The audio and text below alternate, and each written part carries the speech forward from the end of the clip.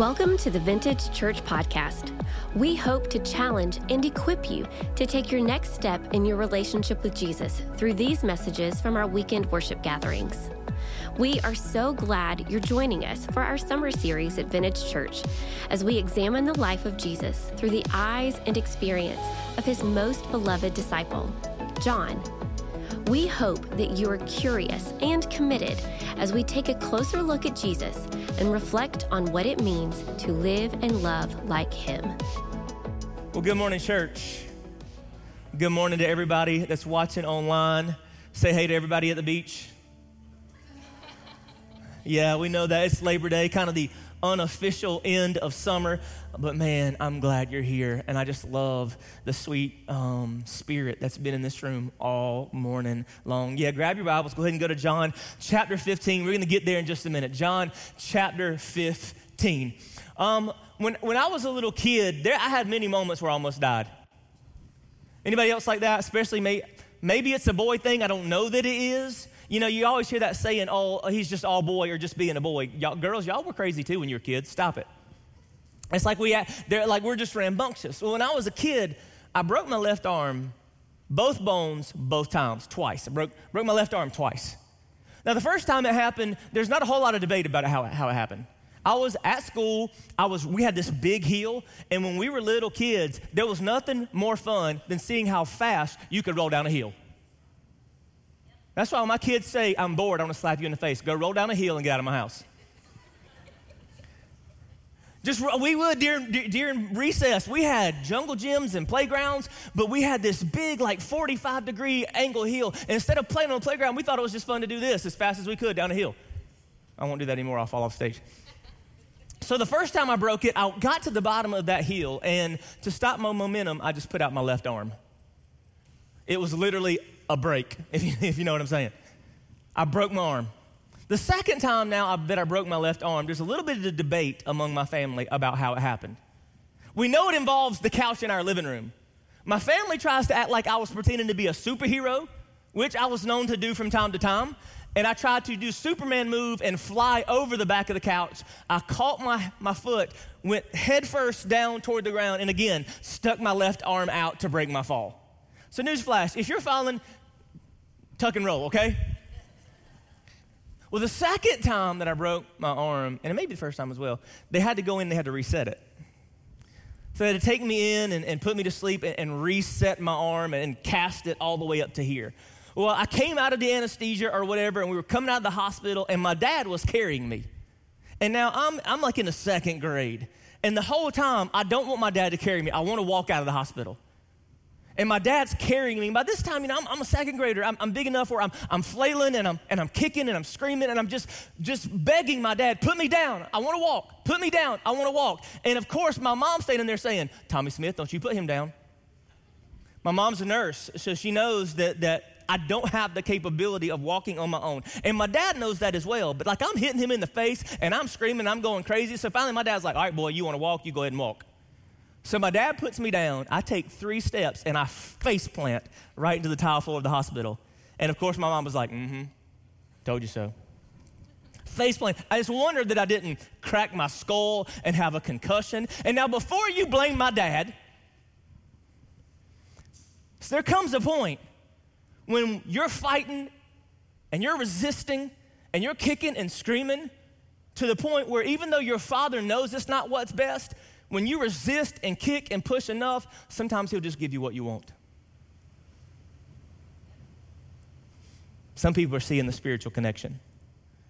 There comes a moment when you resist your heavenly Father and kick and scream and are so determined to get out of his grasp, he will eventually give you what you want. Eventually he'll give way. And I took 2 steps and I face planted into that tile floor. And as I thought about that today, how often do we do that with God? That God knows that we're in this space and he wants to cradle us and carry us and move us forward. But we kick and scream and resist to the point where he eventually just gives us what we want. And the moment he does, he knew what was going to happen, but you ever face planted in life? Come on, somebody testify. Have you ever just failed miserably? Have you ever tried to do it on your own without God and outside of his protection, only to realize how desperately you need him and have the scars and the bruises to show it? But you know what hit me this morning? I wasn't kicking and screaming and resisting my father because I didn't love him and trust him.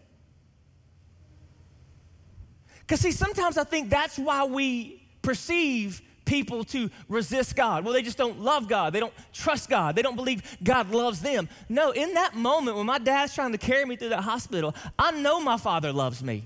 I have an amazing dad, and my whole life I've known that he's loved me and cares about me and wants my best interest. So my resistance to him is not because I don't know that he loves me, cares for me, and it's not because I don't love him and I don't trust him. But there's something in us that just at times just desires to be independent. Not just with our relationship with our earthly father, but in our relationship with our heavenly Father. There's so often that we're resisting and pushing against God, and it's not because we don't love him or think he loves us. It's not because we don't trust him. It's because there's something about the way we're wired that wants at times to just prove we can do it on our own.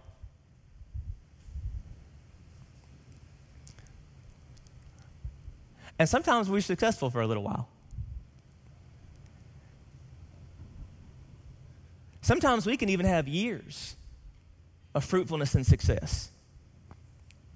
But if you live in independence, eventually you're going to experience destruction. You are not wired, you are not built to live outside of a relationship with God. He formed you, he made you, he created you, and you are built to live in relationship with him. And if you try to exist outside of relationship with him, you can have some measure of success by the way someone might define it. You can have what some might call a good life, but you cannot have all the fulfillment that God desires for you outside of intimacy with God. And that's at the very heart of what Jesus is trying to communicate, articulate to his disciples in John chapter 15. Remember where we are. Jesus knows his hour is coming. He's just hours away from going through trials, a beating, and the worst death possible. And he knows this. And he has this moment with his disciples, the first to follow Jesus.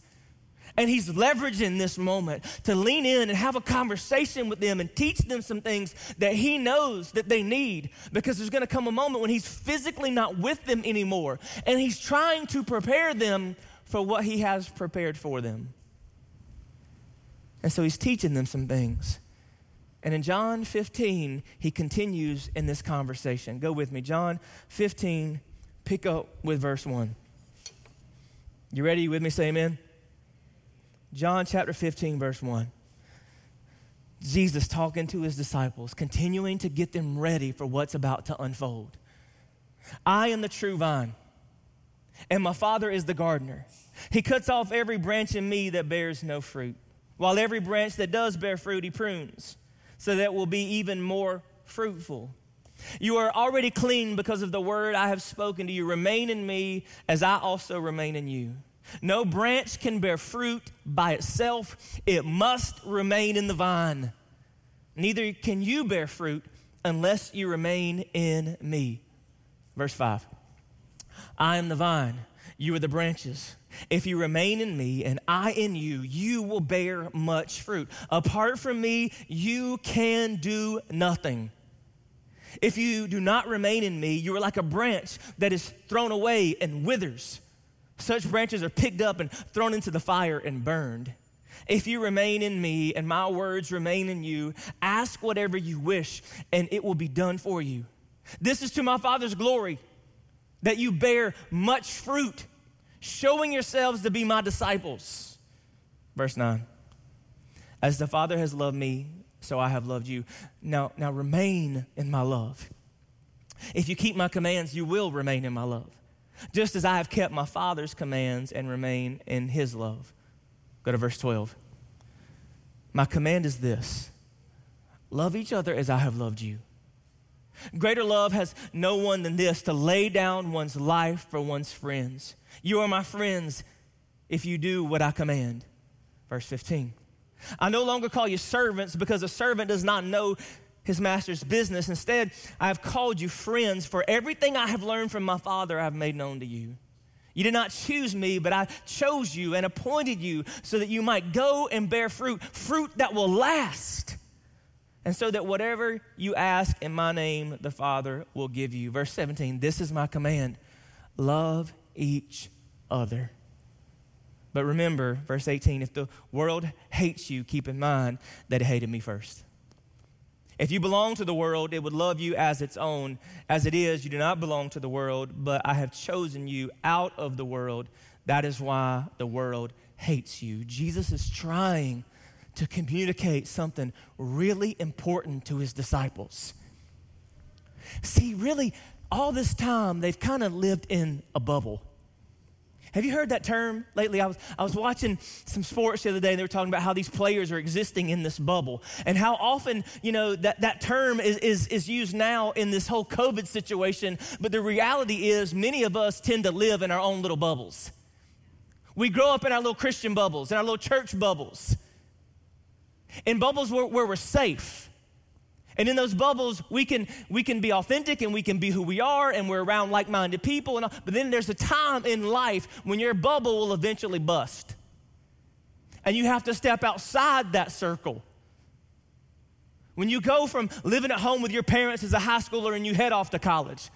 When you change job and now not everybody who was at that position loves Jesus and believes in Jesus, and now to actually live like Jesus is challenging and difficult.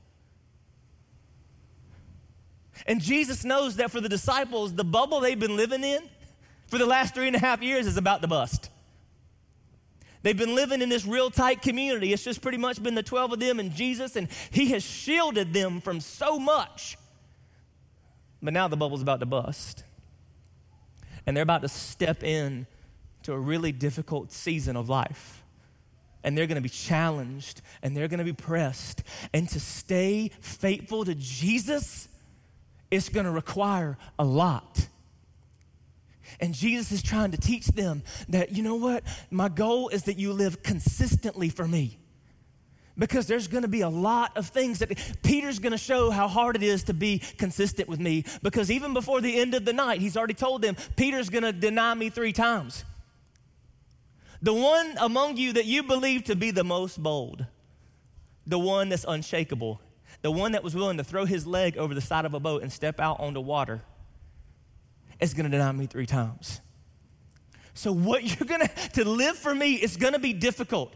And if you don't stay really intimately connected with me, you're not going to be able to do it. You can't be independent anymore. You're going to have to, and that's why, so he says, remain in me, remain in me, remain in me. He's saying, if you're going to live with consistency, there has to be a deep level of intimacy. If you're going to live in consistency, you have to live in intimacy. You have to be deeply connected to. Without intimacy with me, you will never have consistency in me. And he's trying to unpack some really important things. Number 1, there's danger in distance. There's danger in distance. When we allow ourselves to drift from God, when we allow ourselves to get out of rhythm with who he is, there is a lot of danger in distance. And it's really easy to drift out of intimacy with God, isn't it? Come on, somebody. We have to constantly fight the drift, because intimacy with God does not happen automatically or accidentally. To stay connected with God, to remain connected with God, it takes a lot of intentional behavior on our part. But he says it's dangerous when there's disconnection. There's danger in disconnection with God. because that disconnection creates that distance. Go back to verse 5. He says, if you remain in me and I in you, you will bear much fruit. But apart from me, you can do nothing. There's danger in disconnection.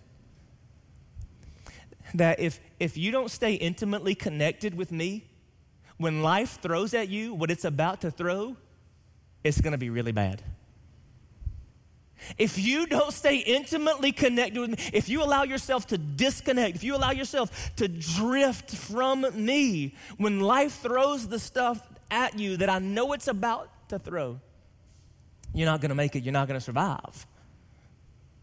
He unpacks this throughout the whole teaching. Going to verse 6. If you do not remain in me, you are like a branch that is thrown away and withers, and such branches are picked up, thrown into the fire, and burned. That you're going to have a hard time being useful in the kingdom that I'm going to hand you the keys to if you allow disconnect to happen to you and I. I know how easy it is to drift. Now, and it's not because we don't love Jesus. It's not because we don't trust Jesus. It's just a part of life. We always talk about how this thing that we get to have with Jesus is a relationship. How easy is it in every relationship that you have for distance and disconnect to creep in? And it doesn't happen overnight or all at once. It happens gradually. Very few couples end up in divorce and drift apart from each other overnight. It's a lot of days that go by and we avoid certain conversations and we get out of the routine. We take each other for granted, and the next thing you know, we allow stuff to creep in, and before you know it, we're living in two very different worlds. It's the same thing with God. It's so easy to let our relationship and our intimacy with Him drift, that we come down off those spiritual highs. Or we step into a season of success where we don't feel that urgency to pray like we once did. And slowly but surely, we begin to disconnect. We go to a church service, and God's conviction falls on our hearts. And we say, tomorrow, I'm getting the word every day. And we do it for a week and a half. And then life happens, and we miss a day. I'll start back tomorrow. And then we miss another day. By Wednesday, I'll be back on track. Then Wednesday comes and something else happened. And before you know it, that time spent alone with God, the space between when we committed to it and when we did it last has grown wider than we ever anticipated being. Come on, somebody testify. You know I'm telling truth right now. It says there's danger in disconnection. If you allow yourself to drift from me, you will not be able to bear the fruit. And if you don't bear fruit, like Jesus is not mincing words, you're cut off. There's this disconnect. You're useless. But he says not only do you have to worry about being cut off, there's times when he has to cut back. Because not only is there danger in disconnection, there's also pain in pruning. There's pain in pruning. And Jesus says pruning would be a part of the process. Look at verse 2. It says, he cuts off every branch in me that bears no fruit, while every branch that does bear fruit, he prunes it so that it will be even more fruitful. Jesus says, the goal here is for you to produce fruit that gives me glory and honor and builds my kingdom. And the branches that don't bear fruit get cut off. And the ones that do bear fruit have to go through the pruning. So not only that can they bear fruit, they can bear even more fruit. And we read that and we understand that. And I am by no means a gardener, but I know what pruning is. There's times we have to cut back so that things can grow. We have to pull back. We have to trim away. But here's what I know about pruning. So in the pruning process, things look ugly for a little while. There's a season where it doesn't quite look like we would want it to be. And when we allow God to prune our lives, there's going to be a time when we look at our lives and we feel like something's missing and we feel like something isn't there that should be there. But Jesus is saying, I know that's what it feels like in a moment, but I've trimmed it back so that it can grow and produce even more fruit than you ever thought possible. And God prunes. And pruning is painful because can I let you know what's just been true in my life? God often prunes the branches that I want to hold on to. I want to pick which branches he prunes. God, take that one, and that one, and that one. And God says, no, I want that one. But God, I like that one. It's my favorite one. But that's the one that's got to go. And see, when you go through that process, when God starts pruning in your life, it will be painful. And it will often be him pruning things that you wouldn't pick, but it's necessary. And somebody needs just to hear this. Stop trying to hold on to what God's trying to prune. He's trying to remove it, and you won't release it. And it's hindering your ability to produce the massive fruit that he desires for you. You don't get to pick where he prunes. And sometimes he's trying to prune things in our lives that because we like them, because we prefer them, we don't want them to be pruned. So stop chasing that relationship because God's pruning it. Stop trying to hold on to what God's trying to prune so that you can be more fruitful. And I know that's a painful process, and I know it's frustrating, but it's what God's trying to do because the result of remaining will be worth it. The result of the remaining, when we remain in him, it produces something. When we stay connected to Jesus, when we live in rhythm with him, the result is there's fruit in our lives. Verse 8, this is to my Father's glory, that you bear much fruit, showing yourselves to be my disciples. The result of remaining is it produces fruit in our lives. And some people might, well, what's that fruit look like? I think Jesus has given it to us in so many ways. He says in verse 17, this is my command, love each other. And the only way you're ever going to be able to love people is to remain in his love. The fruit of remaining in Jesus is you're able to love in a way that you aren't able to love in otherwise. You with me? Newsflash, people are not easy to love. It's okay if you say amen to that. People are not easy to love. People are frustrating, especially right now.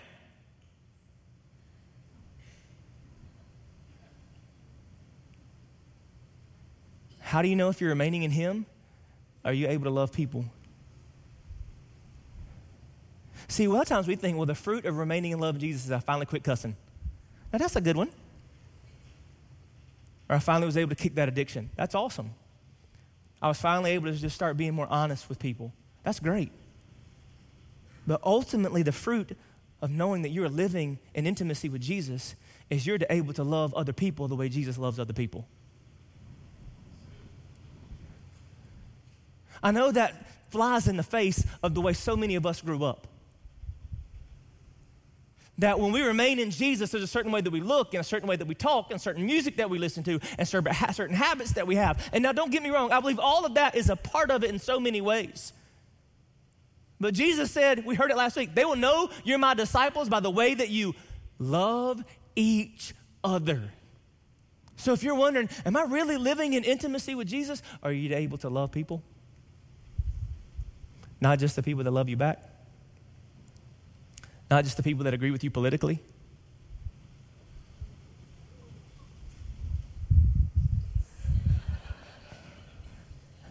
Not just people who share your opinion about the coronavirus. Love people. Passionately and persistently. Love people. Now, Paul would talk about other fruits of the Spirit. Remember this? Galatians 5:22. And just how much do we need this stuff right now? Galatians 5:22. But the fruit of the Spirit is love. He starts with love. You know why? Because Jesus started with love.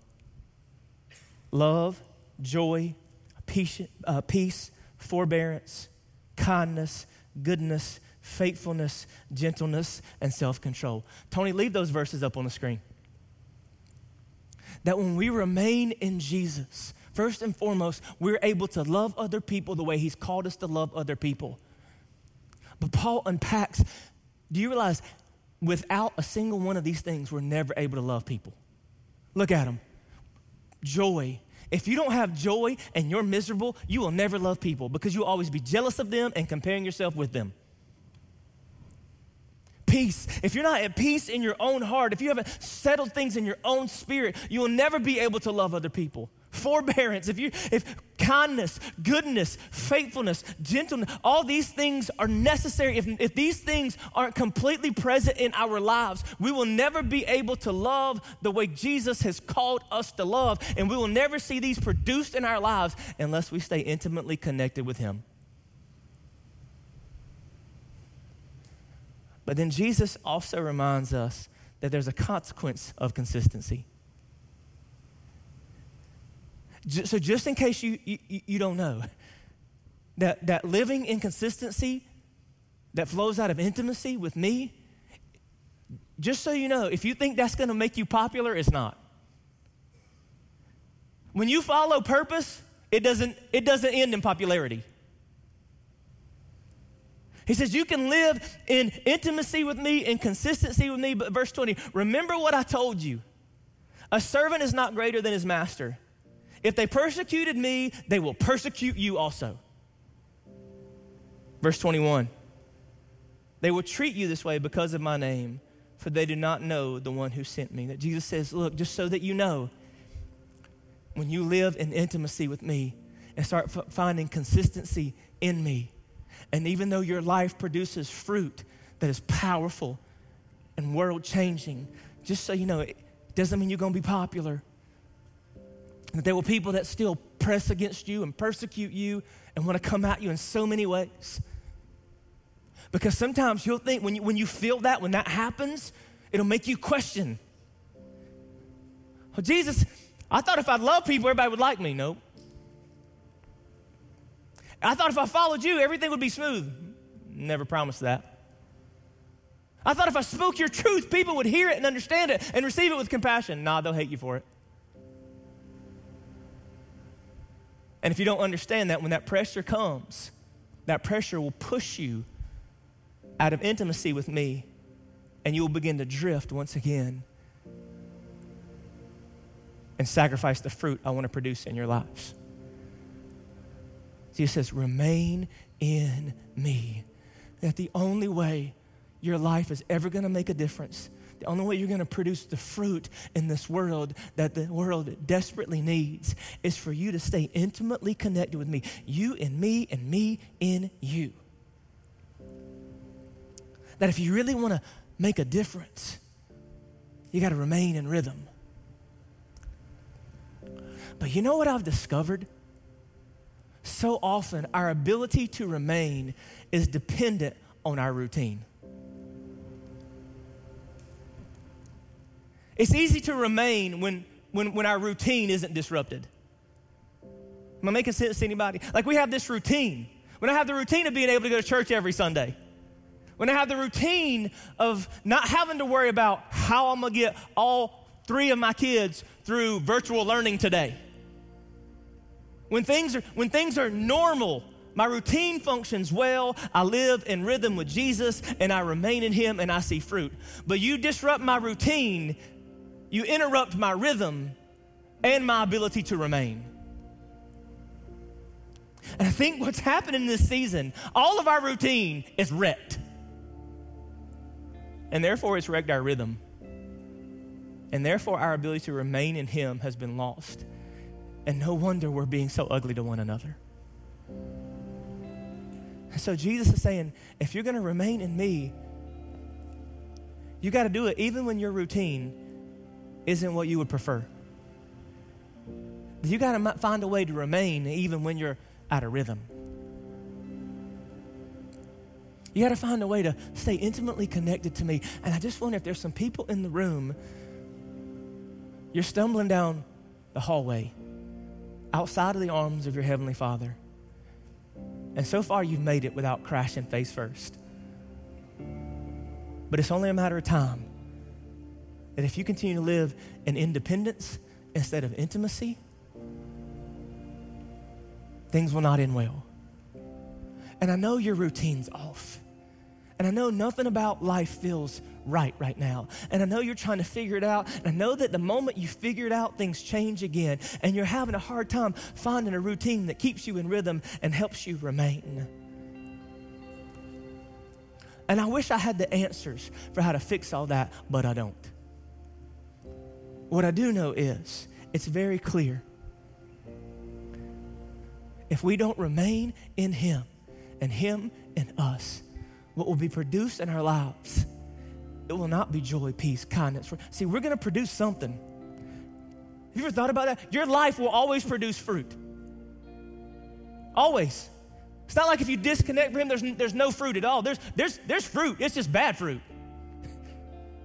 It's evil fruit. It's frustrating. Like your life is producing something. Whether it's building his kingdom and for his glory, that's all connected to and dependent on your ability to remain in him. So maybe you're in here and over the last several months or weeks, you've felt yourself begin to drift slowly but surely and disconnect from the Lord. And today's the day that you step back toward him. Scripture says, if you draw near to him, he'll draw near to you. And maybe today's the day you reconnect and you start doing the things you need to do to remain in him.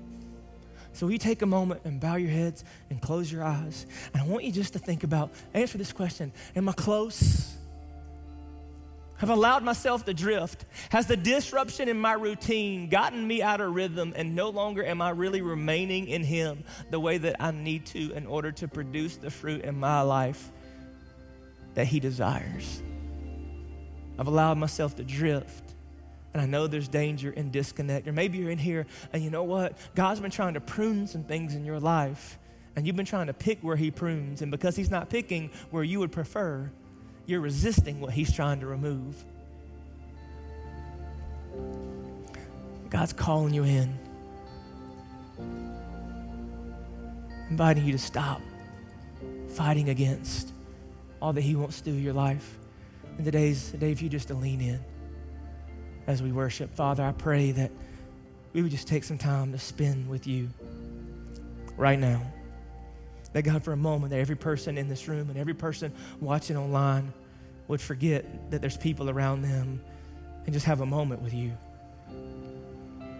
That we would allow ourselves to reconnect to who you are and what you desire for our lives.